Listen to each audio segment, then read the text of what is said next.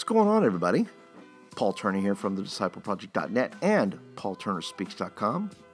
Welcome to the Youth Ministry in Motion podcast, the podcast that keeps you motivated and keeps your ministry moving forward. That's my goal, to help you move forward in everything, stay in it long enough to realize the good things that God's doing and to break through some of your goals and dreams that God's put on your heart for your ministry. Couple of things before we get into today's episode. I've been doing some writing. You can always check out the blog, by the way, thediscipleproject.net. Click on blog. And been writing about substitute teaching lately. So if you're looking for side gigs, let me give you 3 reasons why every youth pastor should substitute teach. Be sure to check that out. This summer, doing a lot of speaking. If you're still needing a speaker for this summer to either do your camp, maybe your camp speaker bailed on you, hit me up. Would love the opportunity to come and speak for your youth ministry, whether for maybe a fall retreat or for the summer, or even for a Wednesday night if you're close enough to Birmingham, Alabama here, where I reside. And then lastly, if you're not a part of the Facebook group, sometimes I post questions over there, things like that. If you would like to interact further, just go to facebook.com/YouthMenInMotion. You can check that out. And good stuff happening over there, so be sure to go and check it out. If you're brand spanking new, by the way, I want to thank you for checking out the podcast and giving it a shot. And if you enjoy the podcast, may I encourage you then to go over to iTunes and maybe leave a couple of stars, and by a couple I mean 5, and maybe leave a nice review. And if you do so, I'll be happy to read it right here on the podcast. But that's what's happening. Coming up on a year, by the way, that I've been at a full-time youth pastoring. And I'll talk about that. I'll have it may coincide with episode 100. I'm kind of pushing, that may be episode 100. So you want to stay tuned for that. Maybe I'll do an episode. I'm thinking about calling it Love Letter to Youth Ministry, and talk about my 1-year journey, my 1 year out of pursuing, speaking, writing, coaching, all that kind of good stuff, which you can find over at paulturnerspeaks.com if you're interested in coaching and all that kind of good stuff. Also, so I'll probably do an episode on that. So you want to stay tuned for those things. Lots of good things coming up. So today, I want to talk about the fact that everybody wants to run your youth ministry. Have you discovered that? Everybody from your pastor to the parent, to the deacon, to your students, to your parents, they really want to run your youth ministry. And I'm going to teach you today through a question that I answered over on my YouTube channel about how do you politely say no to bad advice. And stick around afterwards as I'm going to share with you a great article I found on the 6 red flags that you're getting bad advice. And you can always use that because, like I said, everybody's trying to give you advice on how to run that youth ministry there. And you probably should not listen to all of it. At least I didn't. So, but anyway, let's go ahead and jump into today's episode about how to deal with everybody that wants to run your youth ministry and how to deal with it. How do you go about graciously telling people no when given bad advice or direction? That's a great question, John. I think that's, to me, it's based on personality, because, right, you don't want to hurt people's feelings, but I really don't care if I hurt people's feelings. I try to be as judicious and as diplomatic as possible at the beginning, and if they continue to push advice, I go, well, that's just a terrible idea. I don't recommend that for everybody, by the way. That's a Paul thing. So basically, I have 2 things. That there's ways you can kind of deflect having not to be able to answer the question or affirm it. You don't never have to affirm whether the advice is good or bad. You can say things like, thank you for sharing with me, and I'll take that into consideration.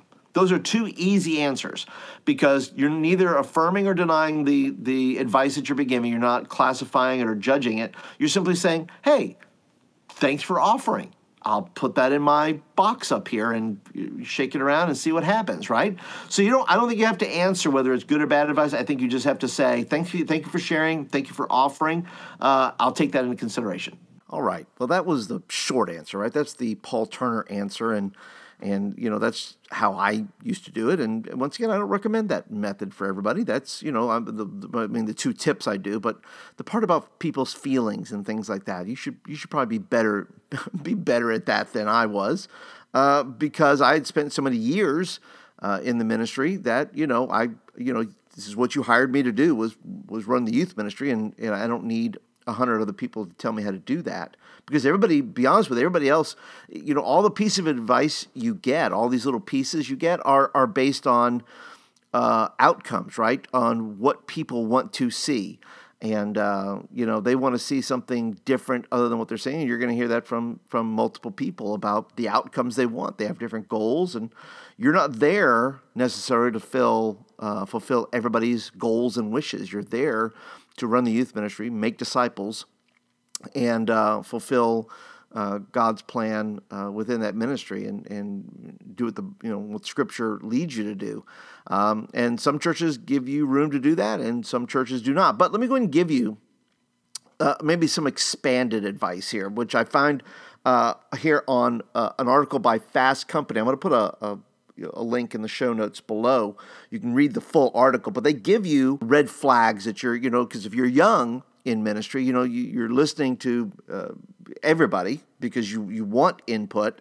But if you're a little bit further along, you're trying to say, well, how do I sift through all these, these little pieces of advice, and who am I really trying to please here, and what am I really trying to do? So let me give you the 6 red flags that the article here by Stephanie Voza, she gives some great advice here. So the first red flag is to ask yourself whether or not you're getting bad advice. Number one, is the person giving the advice qualified, right? The person isn't qualified maybe to give advice. Maybe they don't have teenagers. There's all kinds of people in the church who maybe don't have teenagers, don't serve teenagers, don't like teenagers, but they're happy to give you advice about teenagers. And so I think you have to weigh the advice you're being given by the person, whether or not they're now qualified. Once again, they're not youth pastors. They're not youth workers. That's not how I'm saying to judge. I'm just saying, just based on some basic things like, do you have a teenager? Are you currently dealing with a teenager? Have you ever had teenagers in your whole life? Those kinds of things. There's, whether your pastor has teenagers, you're going to have to listen to him 99.9% of the time. And then, listen to the last episode about how to tell your pastor no at some point, maybe about certain things. But the first red flag is, hey, listen, maybe the person you're listening to isn't qualified to give you the advice. Maybe they don't have a heart for ministry. Maybe they just want something else done. They just have an opinion. And so I think you have to weigh that out against what you're trying to get done. Another red flag you want to look at is the advice isn't tailored to you. In other words, they're saying, listen, people give advice based on their experiences, right? Which may not align with the situation that you're dealing with. And so, basically they're coming from a different viewpoint or a different perspective or a different generation or a different theological place, and you're going to have to weigh that and say, is this person really caring about what I'm trying to do? Or are they simply coming from a place that they've maybe done this before, but not quite the same way? And you're just taking a look at it and saying, look, maybe this advice isn't trying to help me get done what I want to get done. They're giving advice based on what they would have done had it been 10 years ago or something like that. So, consider that. The third red flag they offer is the person talks but doesn't listen. They're basically saying, look, here's my opinion. I'm going to blow it up all over you. And that's it. I don't really care what you're thinking about because my opinion is what's going to matter the most here. They're basically, this is what you should do based on this. This is what you shouldn't do. So there's lots of shoulds and shouldn'ts running around there. And they're not really listening to your heart. They're not really listening to what you're trying to get done within the ministry, and so you're getting advice that isn't necessarily in your best interest. It's in the best interest of the person who is speaking. The fourth red flag they give is that the advice is focused on the end result and not the process. The ends don't always justify the means, right? There's people telling you to do certain things, or you need more outreach, you need more discipleship, you need more events, you need more go to the schools more. Everybody's going to try to share with you all the tactics, but they're not thinking about the process of making disciples. They're not thinking about the process that you're trying to do to build a sustainable youth ministry that could last, years and years and years if they'd simply support and try to help you what you're trying to do. But oftentimes, the advice you're being given can derail what you're trying to do. And so, you have to focus, the youth pastor, have to be sure on your focus, on your process. Where are you trying to go? What are you trying to do? Now, if you're random, and listen, if you're random and everything's just kind of flying, you're throwing things against the wall, that kind of stuff, then you're maybe inviting some of those people to come and give you the unwelcome advice. And you should really bear down on your process and say, what is my process? Where am I trying to go? And really refine the vision of the youth ministry of what am I trying to do here? And the more you do that, the more you're going to maybe invite people who understand what you're trying to do and actually will give you helpful advice. That's kind of the goal here. But if you're all over the map, that's when you start getting all the opinions of maybe what you should be doing to fix, and I say that with quotes, fix the youth ministry. So think about your process and whether or not the process is clear as to what you're trying to do, and that will determine maybe some of the advice you're going to be getting. The fifth red flag that you're looking for is the advice is emotionally charged. And the quote here says, an overly emotional undercurrent is likely sign of the advisor's bias. He or she may have an agenda that doesn't match yours. Now, this to me speaks, clearly to the parent. The parent wants you to do something in the ministry specifically based on what she wants or he wants for their child. They're not thinking of the whole ministry. They're thinking of their child. That's their job. Think of their child, by the way. That's not necessarily a bad thing. It's not a bad thing for their child. It may be a bad thing for the whole ministry because they're trying to reconfigure the whole ministry that's going to center around their child. When you're trying to minister to 20 or 25 kids, every parent can't have their way. It's just not possible. And so when you're listening, especially to parents, hear what they're saying. They're not necessarily trying to, some are trying to tell you how to run your ministry. On the good side of that, on the positive side of that, they really care about their kids. And they want to see the ministry help them. Really, that's where they're going. They don't on the beneficial side, they're not trying to tell you how to run the whole ministry. They simply want their child to be ministered to. And if that means shifting the entire ministry to make that happen, well, then a parent's going to try to do that. They do it with coaches. They do it with teachers. They do it with various things that are leaders who are going to try to do this. It's not just you. It's other places in their life as well. So hear what that parent is saying, and that's, be careful too. You just want to affirm, right? Acknowledge what they're saying and say, look, I totally get what you're saying, and I'm going to try to do this. I'm going to try to help your kid. I'm going to try to work around some of this stuff.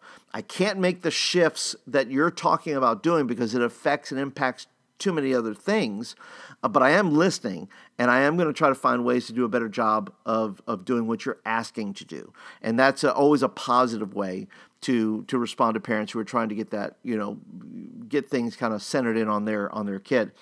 And the sixth and final red flag is that if the advice that you're getting ruffles your instincts, right? They're basically saying, look, if your gut check on this does not set well, and I would say, a heart check, you can say spirit check, you can, if something is just not lining up with what is being said, then, your gut is probably right. But I think there are strong impressions that God gives you sometimes to warn you, to say, look, that doesn't line up. That doesn't line up with Scripture. That doesn't line up with what's right.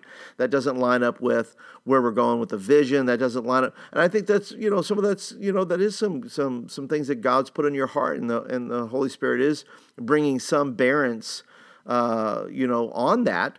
But, in general wisdom terms, if it doesn't sit well with your gut, it's probably not the best advice for you. You have to weigh that out and pray that through. And the ministry, if you've been there maybe a fair amount of time, you're going to know the ministry better than anybody else. You're going to know the flow of everything else. It's when you're early on that you start listening to all these voices and all these opinions and all these things. And hopefully these red flags are going to help you, especially if you're new in the ministry, to be able to part, to be able to, weed out maybe some of the things that are pieces of advice that are not going to be helpful to you.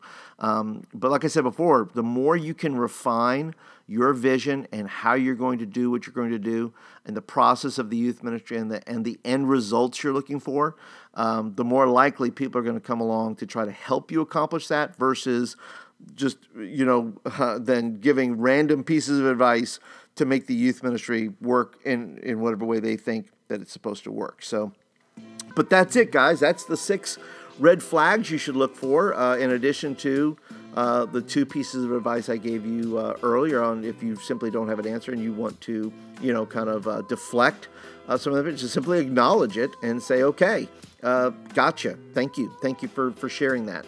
And so once again, if you feel like this episode has been a very helpful episode to you, please go over to iTunes, leave a little review there, leave some stars and a review, and be happy to read it, especially if it's 5 stars.